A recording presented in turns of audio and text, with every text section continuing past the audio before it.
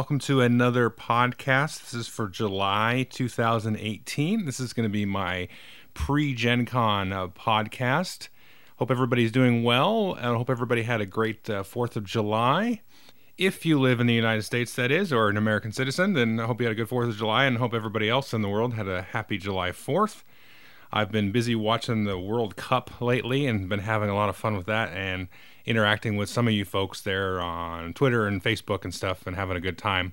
I, as an American, have no dog in the fight. I was actually rooting for Mexico, being as they are our neighbors to the south, but they were eliminated in the round of 16, unfortunately, by the evil empire Brazil. No offense given there, but it's kind of like rooting for the New England Patriots if you're an American football fan. They seem to win a lot. But I've been enjoying it. I enjoy the World Cup every 4 years. That's about the extent of the soccer that I watch. But anyway, I'm excited to jump in. Speaking about Twitter, I posted a poll, which a couple hundred of you at this time looks like you voted in. It was super close. I actually voted to either do the topic, which I'm going to talk about, which is my sort of top 10 strategic games with narrative, and I'll explain that in a minute, and versus doing the top 10 anticipated games from Gen Con. Now, it was a lot closer. It started off... when the poll kind of first started, the top 10 narrative strategic games was way ahead, and then now it was like 50-50 at the end, pretty much. So what I'm going to do is compromise. I'm going to rattle off the 5 anticipated Gen Con games in like 2 minutes, and then we'll jump into the main topic. I am going to do some kind of podcasting thing at Gen Con. I will be attending, and so I'm going to do some interviews and stuff and take some pictures and things, and then do more of a comprehensive kind of podcast after the fact, and just kind of, give a general overview and go over the games. And then if you're watching the podcast on YouTube, then I'll have those pictures up and running as I'm talking as well. So that should be pretty fun, kind of a different take and not quite as much work as doing, like 50 to 60 videos and all that stuff like I used to do years ago. So I'm looking forward to doing some of that. That should be fun. In sort of gameplay news, I've been playing a lot of older games and stuff, Great Western Trail, Kalis, and a bunch of old games that I like to play. The new games that I've been playing, I can't really talk about right now, so it's kind of weird. There's embargo stuff going on with a couple of them. So that's unfortunate, but that's how it goes in terms of timing. I have been playing the new edition of Age of Sigmar. I just put up a video for kind of an intro to the second edition for Age of Sigmar, I think last week, at the time of this recording anyway. And I will be having a battle report coming out. Actually, that might come out before this or right after this. I'm not really sure in terms of when I get time to edit everything. But it'll probably come out after this, I think. And so that'll be cool. I haven't done a battle report yet, and so I'm excited for that. I've had a chance to play a full 1,000-point game with the models that come in the base Soul Wars box, and added some of the little bling and stuff you can add to make more narrative, and add in some command points and special abilities and all the kind of nooks and crannies and stuff that you can add there. So that's kind of a general summary about what's going on. And so let's go ahead and jump into my top 5 anticipated games at Gen Con. I'm just going to rattle them off. I apologize. I don't want to spend too much time on them. But these are definitely a strong 5. I was thinking of doing my top 10 list, and it kind of honestly tapers off after these 5 pretty drastically in terms of the level of my enthusiasm for them. And the other thing is it's about a month, a little bit less than a month before the con. So we're going to see more announcements. FFG usually has some surprises and some things they announce right before and then right at the convention.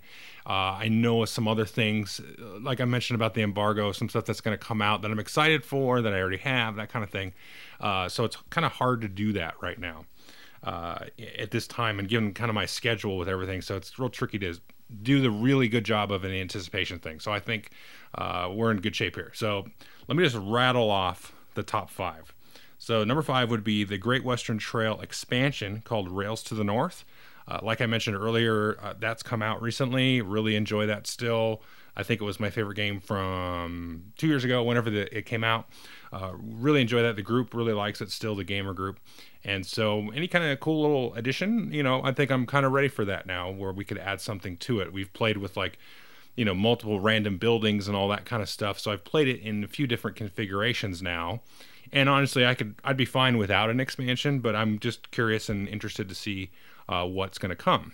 So that's number 5, Great Western Trail, Rails to the North. Number 4 is called Yellow and Yangtze. This is a Reiner Knizia game, and it's billed as Tigris and Euphrates 2.0. So we had Tigris and Euphrates, which came out in the 90s.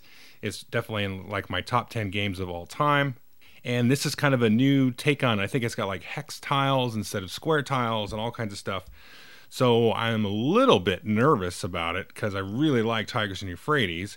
And from what I've read, this looks like a little bit less brutal, which in terms of Tigris and Euphrates, I think that might turn me off a little bit.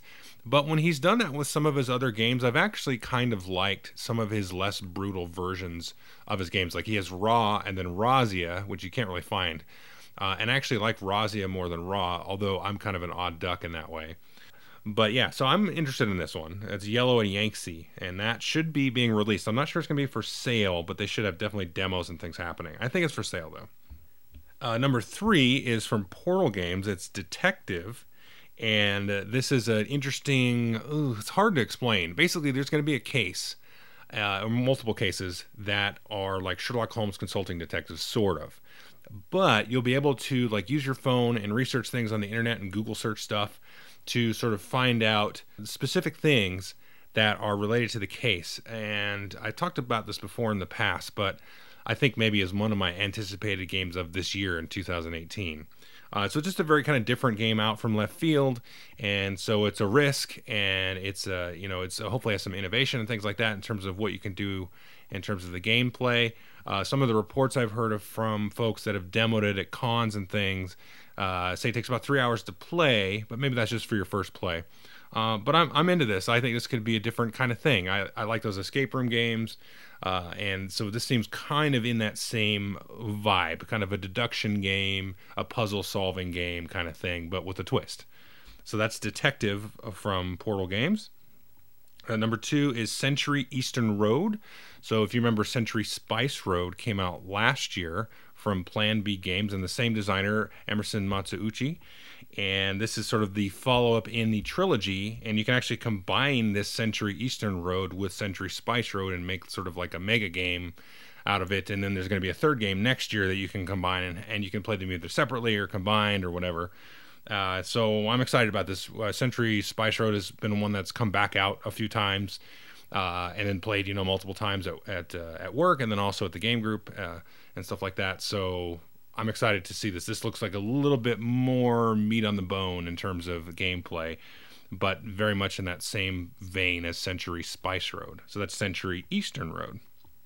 And finally, number 1 is Forbidden Sky, and this is the third, speaking of trilogies, Forbidden Island, Forbidden Desert. These are co-op games from Matt Leacock, who did Pandemic, and these are typically more family-oriented, simpler co-op games that have very nice components from Gamewright Games, and they come in these tin boxes and stuff, and there's usually tiles and things.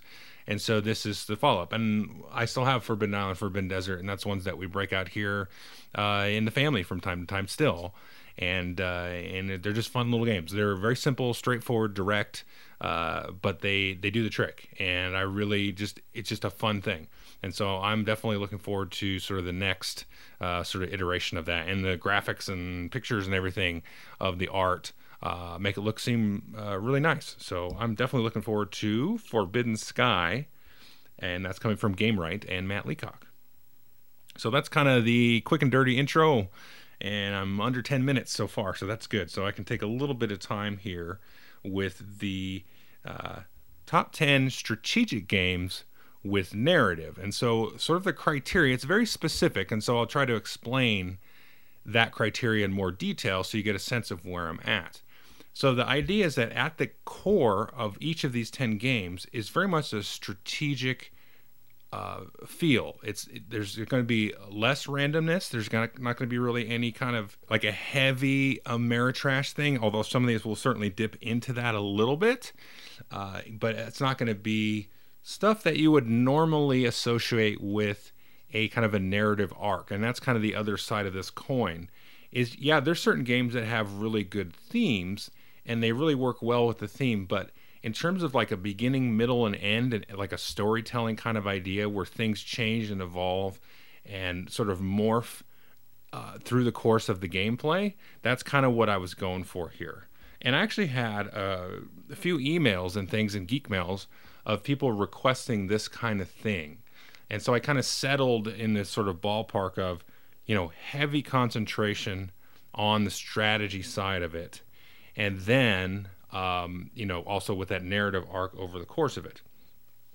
So I'm going to talk about a couple of things that didn't make this list that I kind of thought would, but then I sort of was a little bit tighter with my criteria, like I said. So the first thing is, one game that I have is the Game of Thrones board game. And I wanted to have something that didn't have any IP association that was related to like TV show and movies. One of the games has an IP, but the IP is another game IP, if that makes sense. I don't want to spoil it.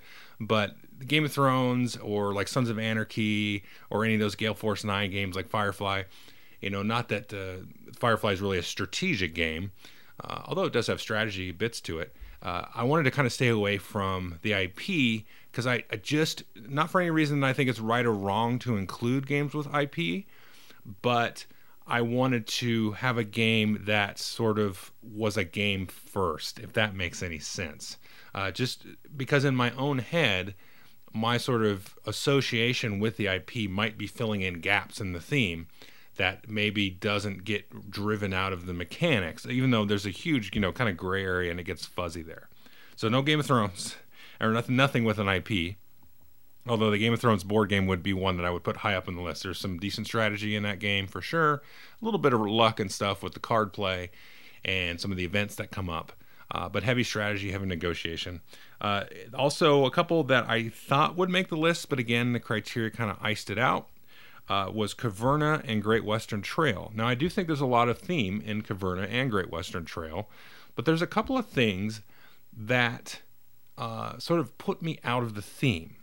And Caverna, it's the way the worker placement spaces work in that is, like if you go to the spot where you can make new workers and make babies and nobody else can do that, that doesn't make a lot of sense. There will be some other games here that have a kind of vibe like that, but to me it makes more sense that you're taking it and somebody else can't use it in terms of the theme.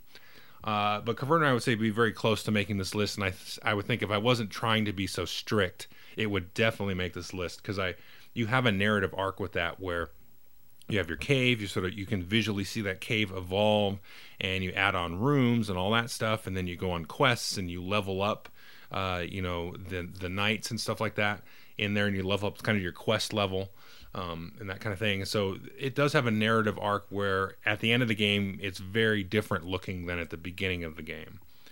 And then Great Western Trail, for some reason, and this is usually the strategy I use when I win the game, is if I try the building strategy and I put buildings out. Although it's not really clear to me, and it's just a personal thing. I'm not trying to say this is a fault at all with the game, but it does sort of take me out of the theme that you're kind of running this trail and delivering this cattle, but then you're also taking time to establish different buildings and things along the route from where you can get different actions to come out of it and then maybe drive a little bit of income as players move through them. I think it works great in the game, but I'm just not really clear, like, what? I thought I was, delivering cattle. Do I work for this larger company that has multiple interests and I'm driving cattle and then I'm also establishing other kind of businesses along the side to make money, sort of ancillary to this whole marketplace? I don't know. For something, it just kind of puts me, it just separates. There's not a very clear connection in that mechanic, thematic wise, there. And now I think it's clear, it makes sense, but I just can't quite draw that line there. But like I said earlier, I still love that game. So that's kind of some stuff that's not in there. Oh, the other one is I would be a lot of Carl Chudik's games like Impulse, Innovation, and Glory to Rome. Mostly like Innovation, I think, is the one that has the most theme, but it's so chaotic that, well, it's hard to call it a strategy game, even though I think it is definitely a learned sort of skill that you can get once you know like all 100 cards that are in there in terms of evolving your civilization in that game. But there's a lot of chaos and things and sort of like leaps of logic, if you will, thematically, to move from one place to the other. but I still wanted to call that out, as I thought it's very, very strong thematically as well as strategically. But the narrative arc part of it, the direct sort of storytelling, beginning, middle, and end, gets a little bit wonky sometimes. Okay, so that's all the stuff that's not on the list. And let's just go to my number 10. And this is going to be actually Airlines Europe. And the reason this is number 10 is because I can't tell you how many times I've played this. I'm going to guess around 20 or so. We play this a lot with the family. I've played it a decent number of times with the game group. But after a while, it really sort of became clear how important the map itself was. Because in Airlines Europe, you're establishing sort of ownership in different airlines. And it's almost like a stock market game, but it's very, very simplified, and it becomes almost like a card playing game.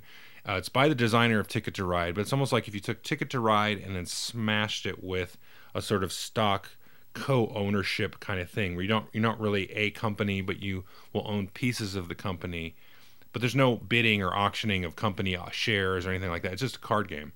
But once the map and sort of the design of the different value spaces of the map and the different routes and how they relate to the different airlines and how that works, you have a really interesting kind of narrative arc that happens when you have certain airlines that were kind of typically will shoot out and establish their routes very quickly because they're very lucrative early on, and then you have sort of more airlines that are more like the slow game, and then those will kind of evolve, and then some of those key spots, those kind of key intersections of the different routes and how they work on the map will come into play.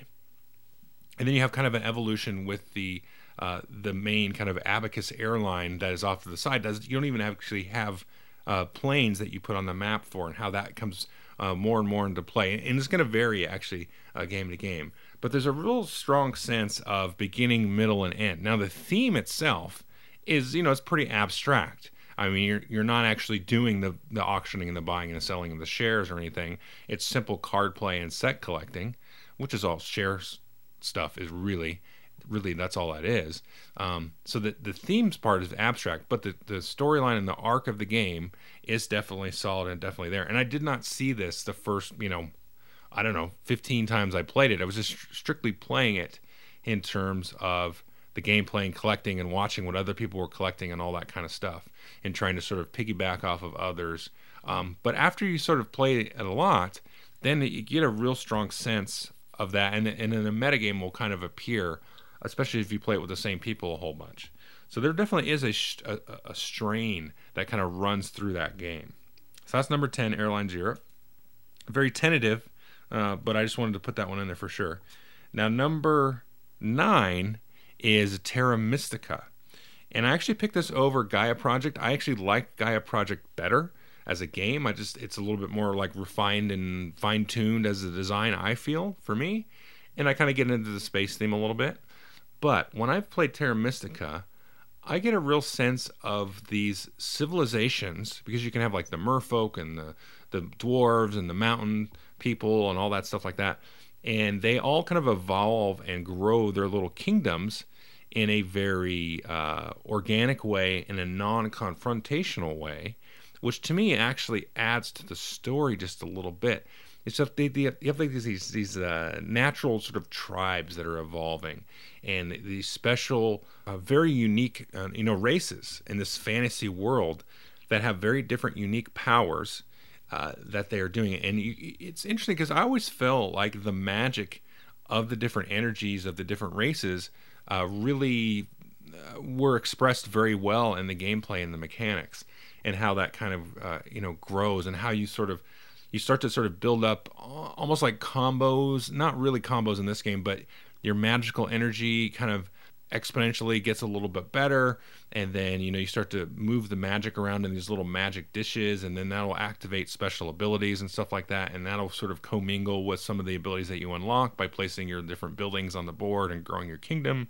But I always felt this had a really strong narrative arc, like I said, a beginning, middle, and an end, and you can see the approach of the finale kind of coming as you play through the different course of the game. Now, it's abstract in terms of the way that you score points, and you try different combos and things, but that's just kind of a way to kind of drive different permutations and strategies as you kind of, each game will have different sort of end game and end of round bonuses that you're trying to go after. But it's a real strong, you got, like I said, arc over the course of the game. So that's Terra Mystica. And then number 8 is a game from Reiner Knizia, and this is Samurai. And actually, I thought, I'll do Tigris and Euphrates, because I do get a real strong sense of setting in Tigris and Euphrates and atmosphere in Tigris and Euphrates. Tigris and Euphrates always felt to me like an old game that maybe has actually been around a lot longer. I mean, it's an abstract for sure, and you have the different colors and you're growing them, and it feels like you're playing, on some old game from Mesopotamia. Now that's where it's set, but it feels like this game might have even been invented there, and you have these different colored pieces and stuff. Although the design is too refined and streamlined to have been something I think that was created, thousands of years ago. But it always just kind of felt like that to me, that it could have been something that was designed a long time ago and withstood the test of time for some reason. And I think the theme of it actually lends itself to that. But there's not really... There's sort of a narrative arc as your kingdoms kind of grow, and then you start to sort of take over the kingdoms, and you sort of swap out control and ownership and move your leaders around and stuff like that. But you're just kind of doing area control and pushing stuff around and trying to, finagle and maneuver. Now with Samurai, to me, there's actually a real strong narrative arc here. And I think of, a lot of times, I think of it as sort of the Electoral College played out in abstract. Now, if you're in the United States, you probably know what the Electoral College is that's how we elect our president. And you don't get them, whoever gets the most votes doesn't necessarily win the presidency. That's happened twice in my lifetime. But you have to win a certain number of states. So if you win the state of Florida, you get 27 electoral votes. If you win the state of Montana, you get 3, and so on. And then whoever gets to 270 electoral votes then is elected president. So you can get more votes. So let's say in California, 3 million more people voted for somebody else, and all this stuff. So the actual vote count doesn't really matter in terms of electing the president. And that's kind of how the game of Samurai works, because there's 3 different types of sort of influence that you're trying to get. You're trying to control the farmers, and the farmers are represented by these kind of like little rice field tokens. And then you have the Buddhas, which is maybe like the religious influence, and then these kind of helmets, which is maybe the military influence. And you put out these tiles around these different cities trying to capture those tokens, which are randomly put out on the board. So in one city, you might have a rice field and a helmet. So in that field, in that city, you're trying to control kind of the farmer's vote in that city, and then the helmet demographic in that city, if you will. And then each player has different tiles that will influence those different sort of demographics, if you will. And you have a bunch of tiles that will give you points towards the helmets, and points that will give you points towards the rice fields, and so on. And then once a city is surrounded completely, and there's little hexes that you have around each city, you're going to total them up. And whoever has the most rice points will get the rice field, and whoever has the most helmet points will get the helmet. And it could be the same player, and you have tiles that are like neutral. They're like little samurai tiles, and those will give you points towards whatever you're trying to surround. And I'm not going to break down the scoring because I don't have it memorized off the top of my head. I always have to read it out when we play it. But basically, if somebody has the most of 2 of those figures, doesn't matter if they have the most total figures, but let's say they have the most rice fields and the most Buddhas, then they win because they have sort of the most electoral votes. You need 2 electoral votes out of the 3 to take control, even though somebody might have every helmet figure and have more total figures than you. So you're trying to position yourself in a way to have the most influence. And this is set in feudal Japan. And from the little bit that I've read something about this time period, mostly through fiction, but it's historical fiction. And there was a lot of kind of maneuvering and stuff, as there would be in any feudal society, of different sort of influences and things of folks that are trying to hold sway. And maybe you're trying to become shogun or something back during this time period. I don't remember exactly if there's even a blurb that says what your goal is, but it feels like you're trying to win influence and kind of win in an election, so to speak. not necessarily an election in this case, but you're trying to be the most powerful person out of your little crew. It could just be that you're like merchants and stuff, or you are a sort of school of samurais or something, that you're trying to become the the number one samurai group in the country at that time. But you can see kind of an arc over the course of the game, back to the original point of, okay, so Billy's collecting the Buddhas, and then Francesca's collecting the rice fields and so on. And then, you start to sort of tick and tack and evolve that. And then slowly that board just kind of gets eaten up. And you can see sort of a natural evolution and a visual evolution of where all the influence was placed. And the other thing that's interesting about this is once you play the game a few times, you'll realize that everybody has the exact same set of tiles that they can use. And so there's some that are like the big number 4 for the rice fields, and once they use that, that they've spent all of that sort of political capital in that particular area, and now you're safe to maybe go over to another area on the other side of the map and then use your 4 value rice field there. But then there's other ones that'll allow you to swap things around. So all that kind of stuff is floating around in your head as you're playing, and you're trying to say, okay, well, Billy's used this, but he's kept that. Has he drawn that yet? Because you kind of draw a hand. And then you kind of like are trying to juggle all those possibilities in your hand and try to be very sort of sneaky in a way and play in such a way that you don't commit. And that's really the thing, is once you sort of lock in and commit, then, the turns are going to go around the table, and you don't want to leave yourself a position where you've left that one opening and you let somebody else complete all of the tiles around the city. And then they get to kind of dictate and say what's going to happen there. You want to be the one to dictate that. So you're kind of playing very hands-off as much as you can without kind of wasting your turns either. And so just that mechanic there of trying to sort of play every angle feels very much like an election would, like a politician would try to play, every kind of angle that they can to try to garner all those votes and all that support. And just the way you kind of see that visually evolve over the map is really cool. And again, it's very abstract. You're just putting little number tiles next to little abstract pieces and trying to collect, majorities in 2 of them. And there's all kinds of crazy tiebreakers and stuff. Yeah, I think that has a really interesting narrative arc in terms of where you're at the beginning of the game, and then where you kind of progress in the middle and then the end of the game. So that's Samurai. That was number 8. Now number 7 is interesting because this is Eminent Domain, and this is a deck builder. And I thought deck builders are very good, or they can be very good at telling a story. One that I've reviewed recently was Thunderstone Quest. Now that is sort of strategic. There's definitely some randomness in there. There's definitely some strategy too, in terms of kind of the strategies that you pick in terms of which sort of races and classes and things that you buy in this fantasy world to try go in and be the best dungeoneering party and killing everything. It has a very cool story too.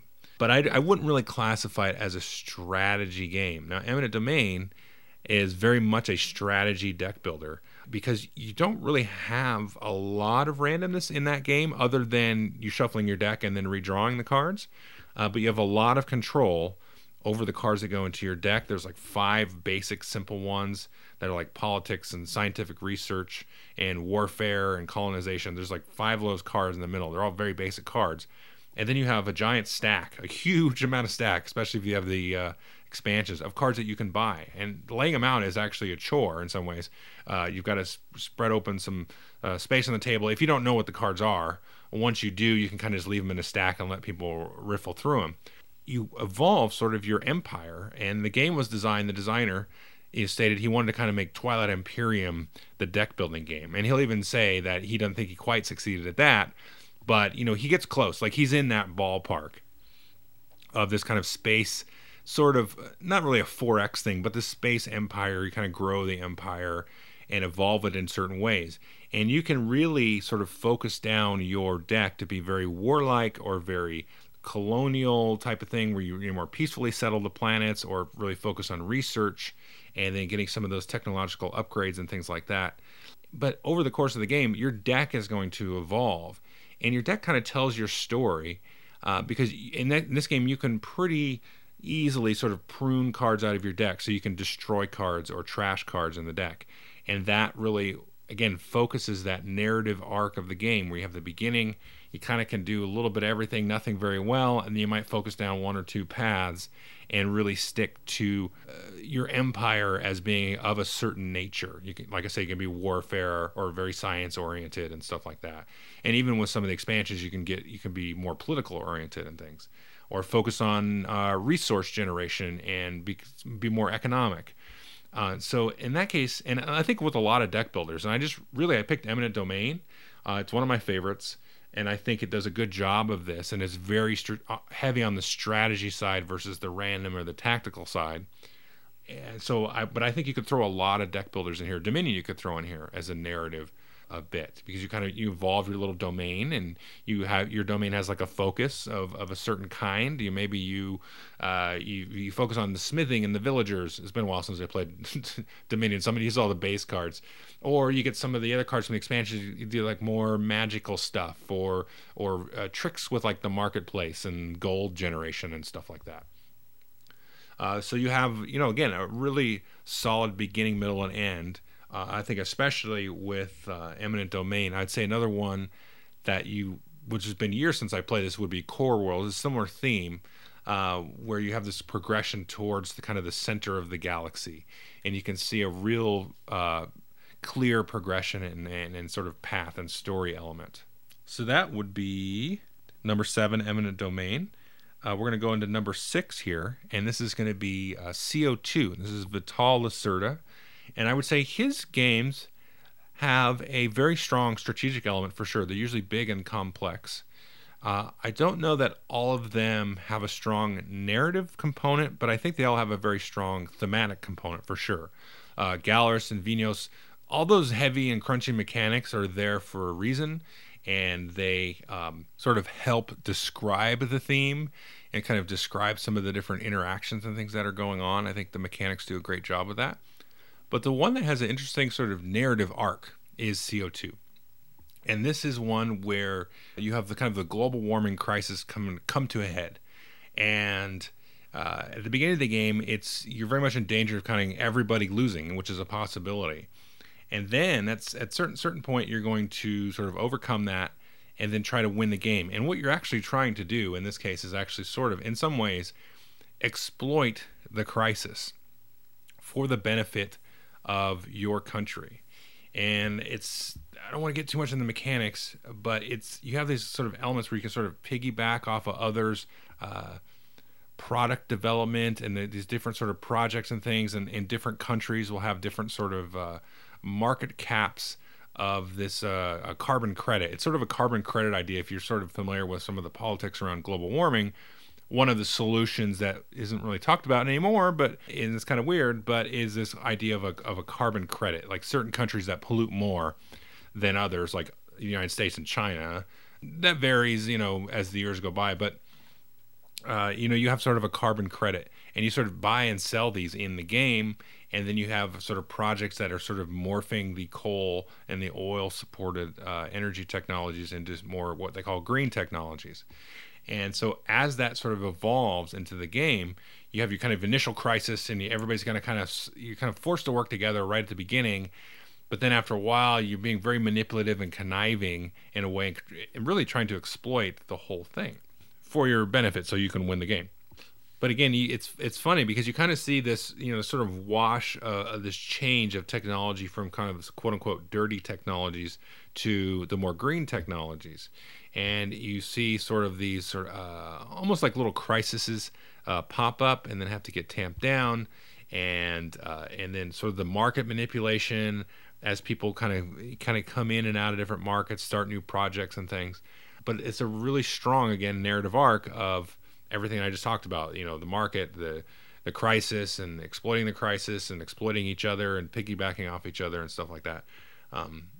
So it's a very interesting beginning. There's a distinct, in this case, beginning, middle, and end in the case of CO2. And that would have been our number 6. And next we're going to get into the top 5. And to me, these are really strong on the case of, yes, they're very heavy on the strategy side of it. And they're not all necessarily heavy strategy games, but they're heavy on the strategy, and they have a very, very strong narrative feel to it.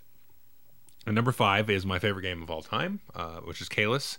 And Caylus, in this game, you are helping to build this castle. So the main goal is that King George, whatever the heck his name is, he wants you to have a castle. He wants you to build it. So you build it, and there's a couple of like little workshops and things on the board. And you go there and you collect goods, and you send batches of goods to the castle, and the castle slowly gets built up. But part of that is this village basically springs up, and it evolves into this town and then into this city, going down this path visually on the board below the castle. So as sort of a byproduct of this, think of this huge government project, this new industry has sprung up.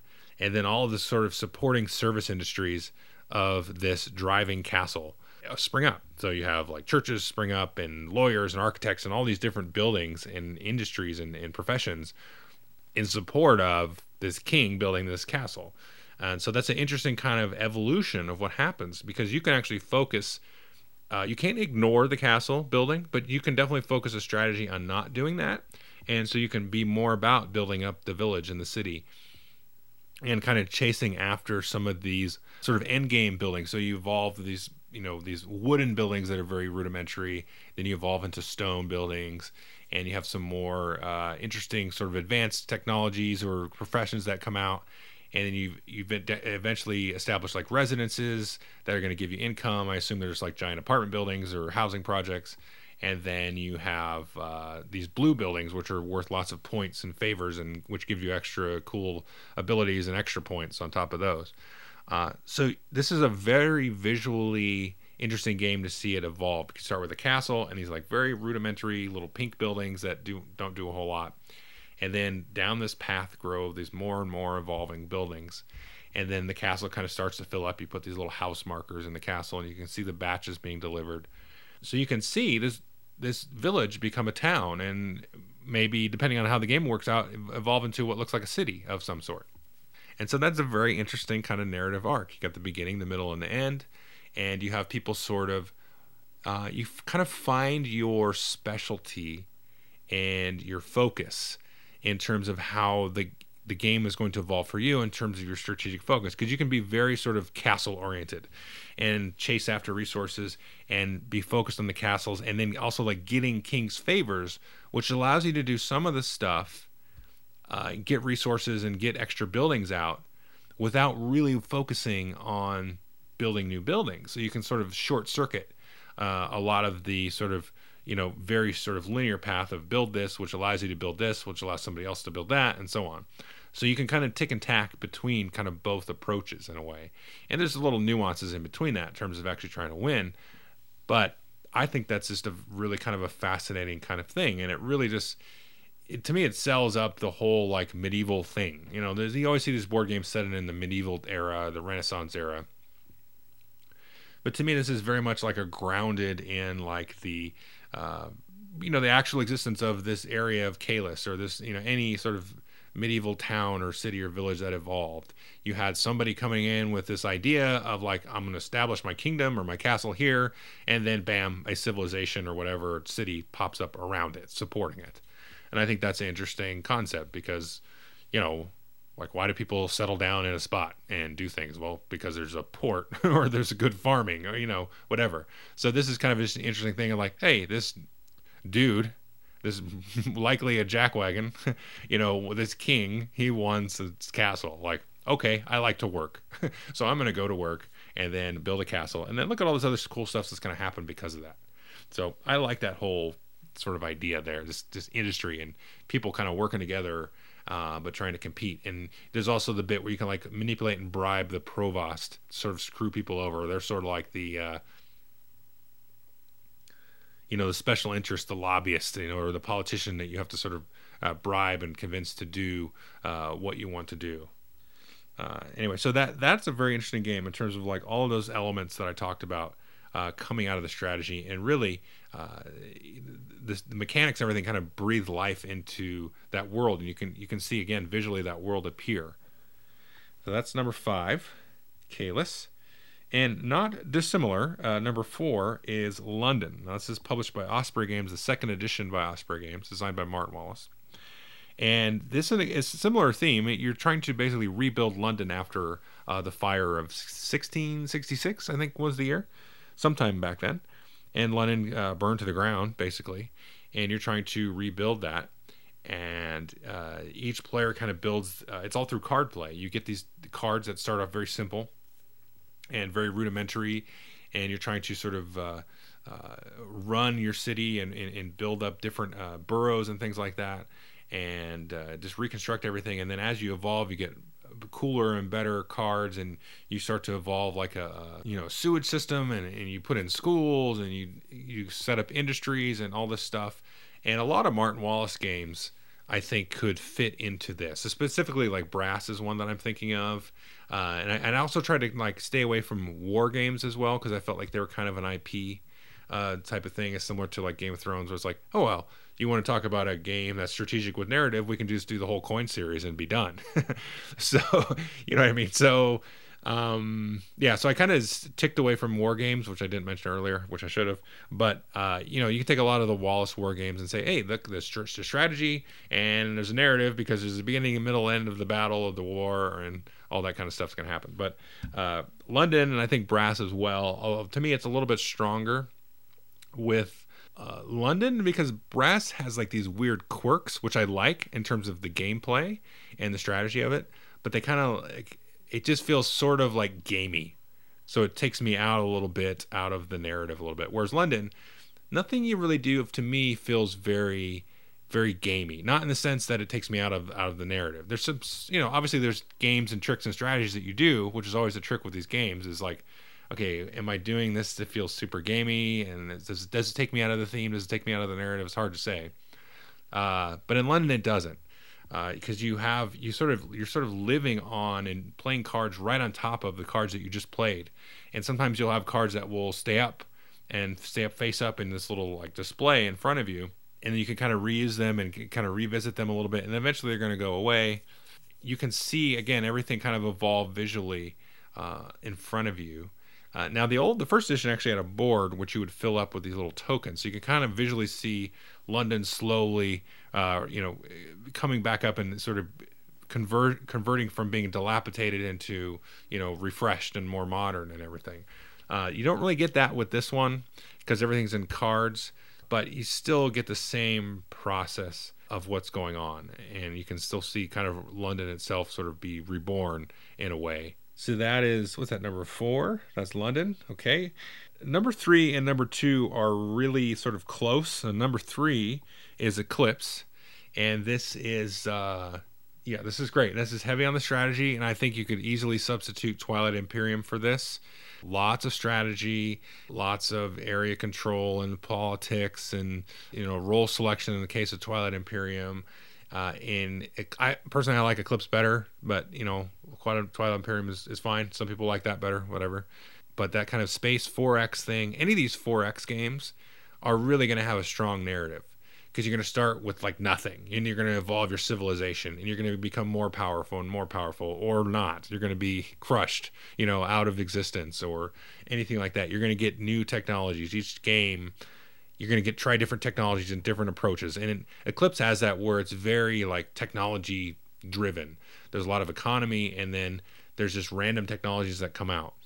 And you're going to try different strategies. You can try the strategy to get the missiles. You can try the strategy to get the AI computers and the shields, and you can build these kind of ships versus these other kinds of ships, and so on. So there's a lot of, stuff that you can kind of revisit and replay. And each time you play it, it's going to evolve and be different, and you're going to have definitely a good story at the end of it, especially in Eclipse when you play with the different this is going to be the theme of the next 3 games, but when you flip over the human side and you play with the different alien races, that's when it really gets interesting and it really gets narrative, because the way that you evolve your civilization and the tricks and the special abilities and all the kind of drawbacks and things that you have. I can think distinctly of a game I played it when I was playing I don't remember the name of it, but like this alien plant thing, and the way that you evolved is very cool and very interesting. And I really enjoyed playing that game with that race and all the different races. So you have that kind of sort of hook of being able to revisit it and explore it in a different way and tell a different story, and so have a different sort of outcome based on that. So that's Eclipse. That's number 3. Now number 2, which I rate slightly higher personally than Eclipse, is Clash of Cultures. Now with the expansion, now Clash of Cultures without the expansion wouldn't necessarily make the list. It wouldn't be this high up the list, I don't think, for me, because you don't have the different nations and leaders and things that you can start off with. The narrative and story is always going to be kind of the same with just the base game. And like I said, it's got those elements of the 4X. You explore, you get new territory, the land's going to be kind of different every time, so you might be resource poor or resource rich in the different kinds of resources you can get. So that's going to be an interesting kind of problem to solve each game. And then cooperating and trading with your neighbors possibly, and all that kind of stuff's going to happen. But when you add the expansion in, and you have these different abilities, and it kind of, I don't want to say it forces you to play a certain way, but it kind of cajoles you to try out these different strategies, because similar to Eclipse, they're not random, but you have this giant board of technologies that you can use. And there's a lot of sort of paths to victory, if you will, that you can try. You can try kind of different forms of government. You can try to be more warlike or more, economic in your victory.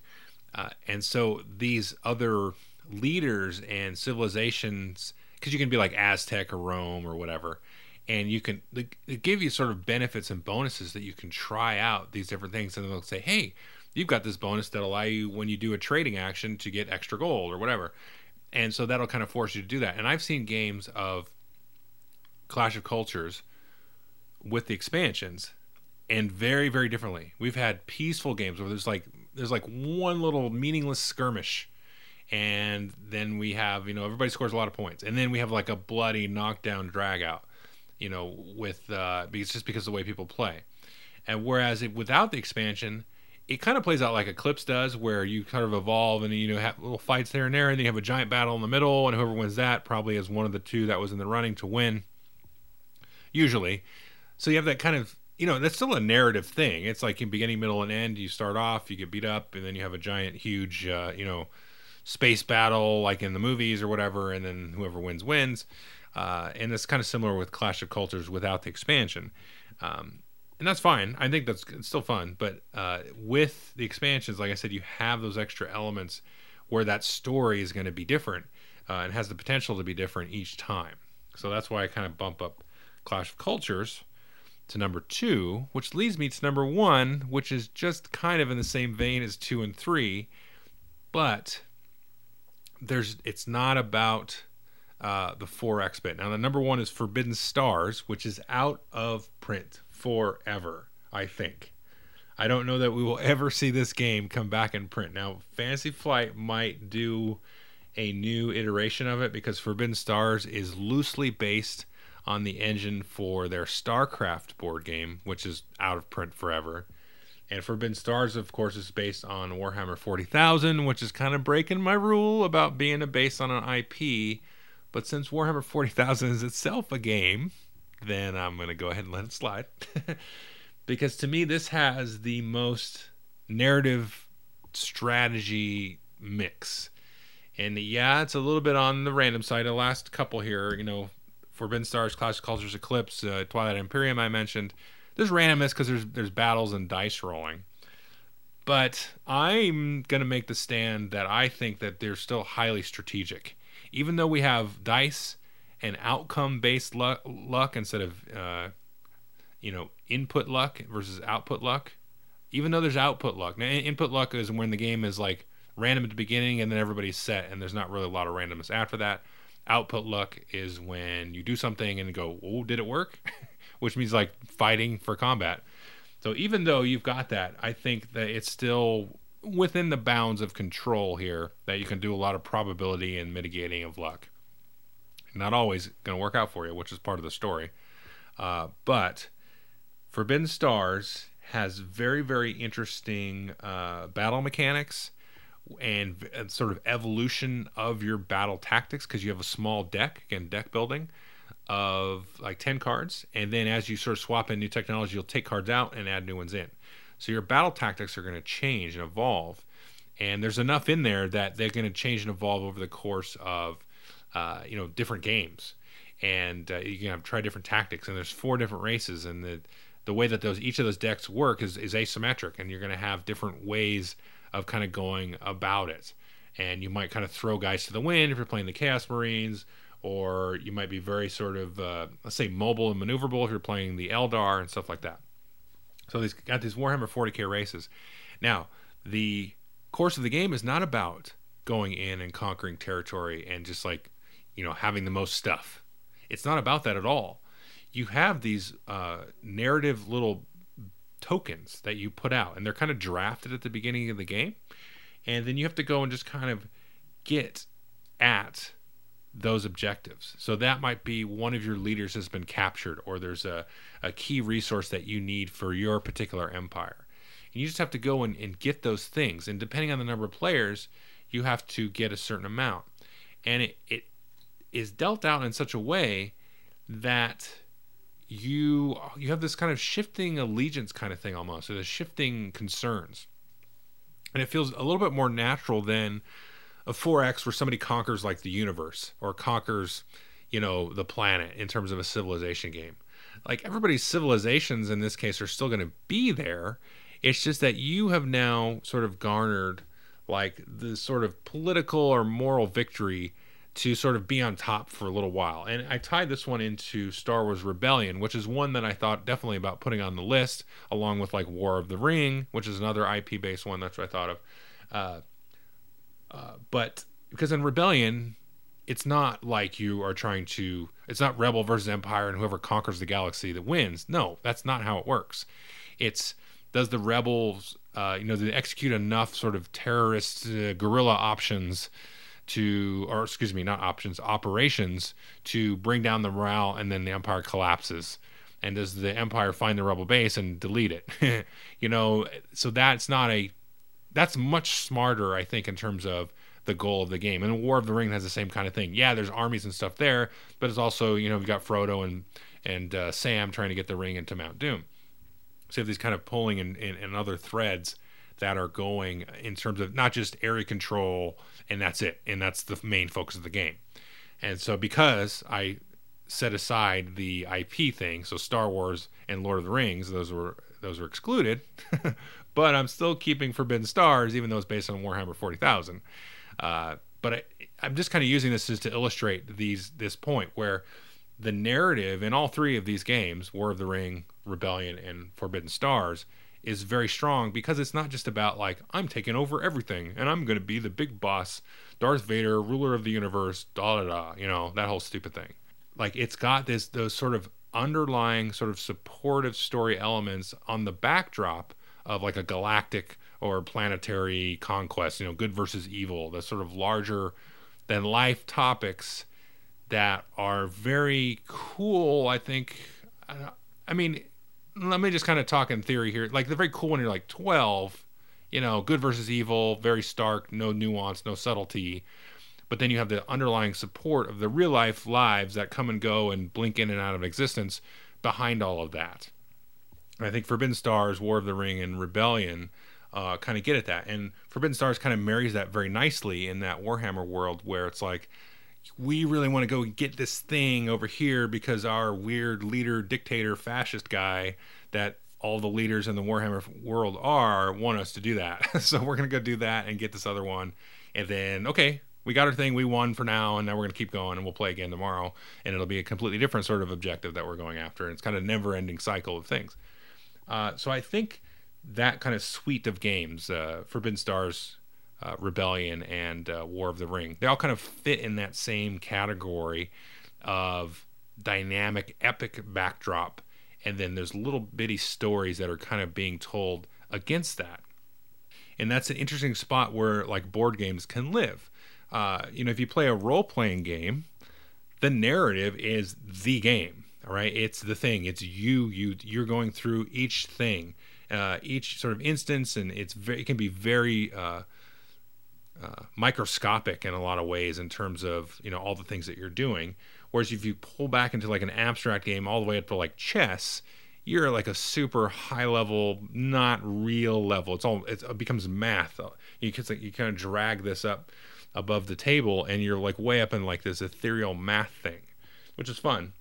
But then, where do you do that? So I've always had this thing. I talked with my buddy Jeff from the Longview. Used to do the Longview about this, and the sort of the level of the game, because all of these games can be really immersive. Like you can play chess and be totally immersed. I mean, I remember playing checkers with my grandfather.